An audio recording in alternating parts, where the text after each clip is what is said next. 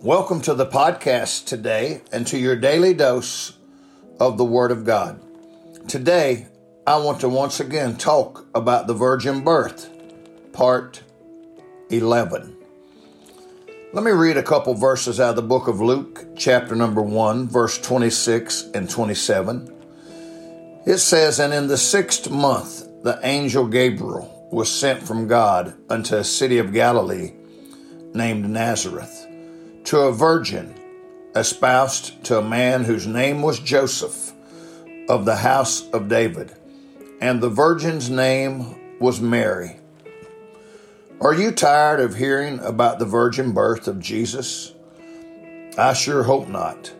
I'm not tired of talking about it and holding it up to a lost and dying world. When I think about the percentages of so-called ministers in America that do not believe in the virgin birth, it's troubling. It's no wonder that America is in the shape that she is in when so-called preachers and nominal Christians do not believe the fundamental doctrines of the Bible. I'm going to make a few statements. If you are a preacher and do not believe in the virgin birth and other fundamental doctrines of the Bible, get out of the ministry. That's right. You heard me right. Get out of the ministry.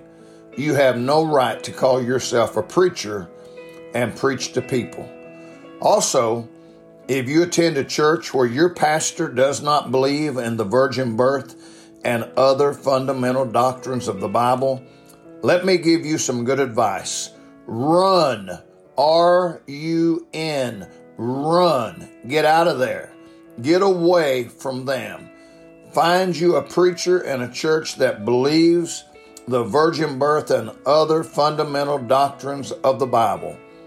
The unbelief among so-called ministers in America has had a tremendous effect on our churches and the culture in which we live. Let's get back to old-time Christianity. I challenge you today to read about the virgin birth in Luke chapter 1. And then believe it and proclaim it. May God bless you today.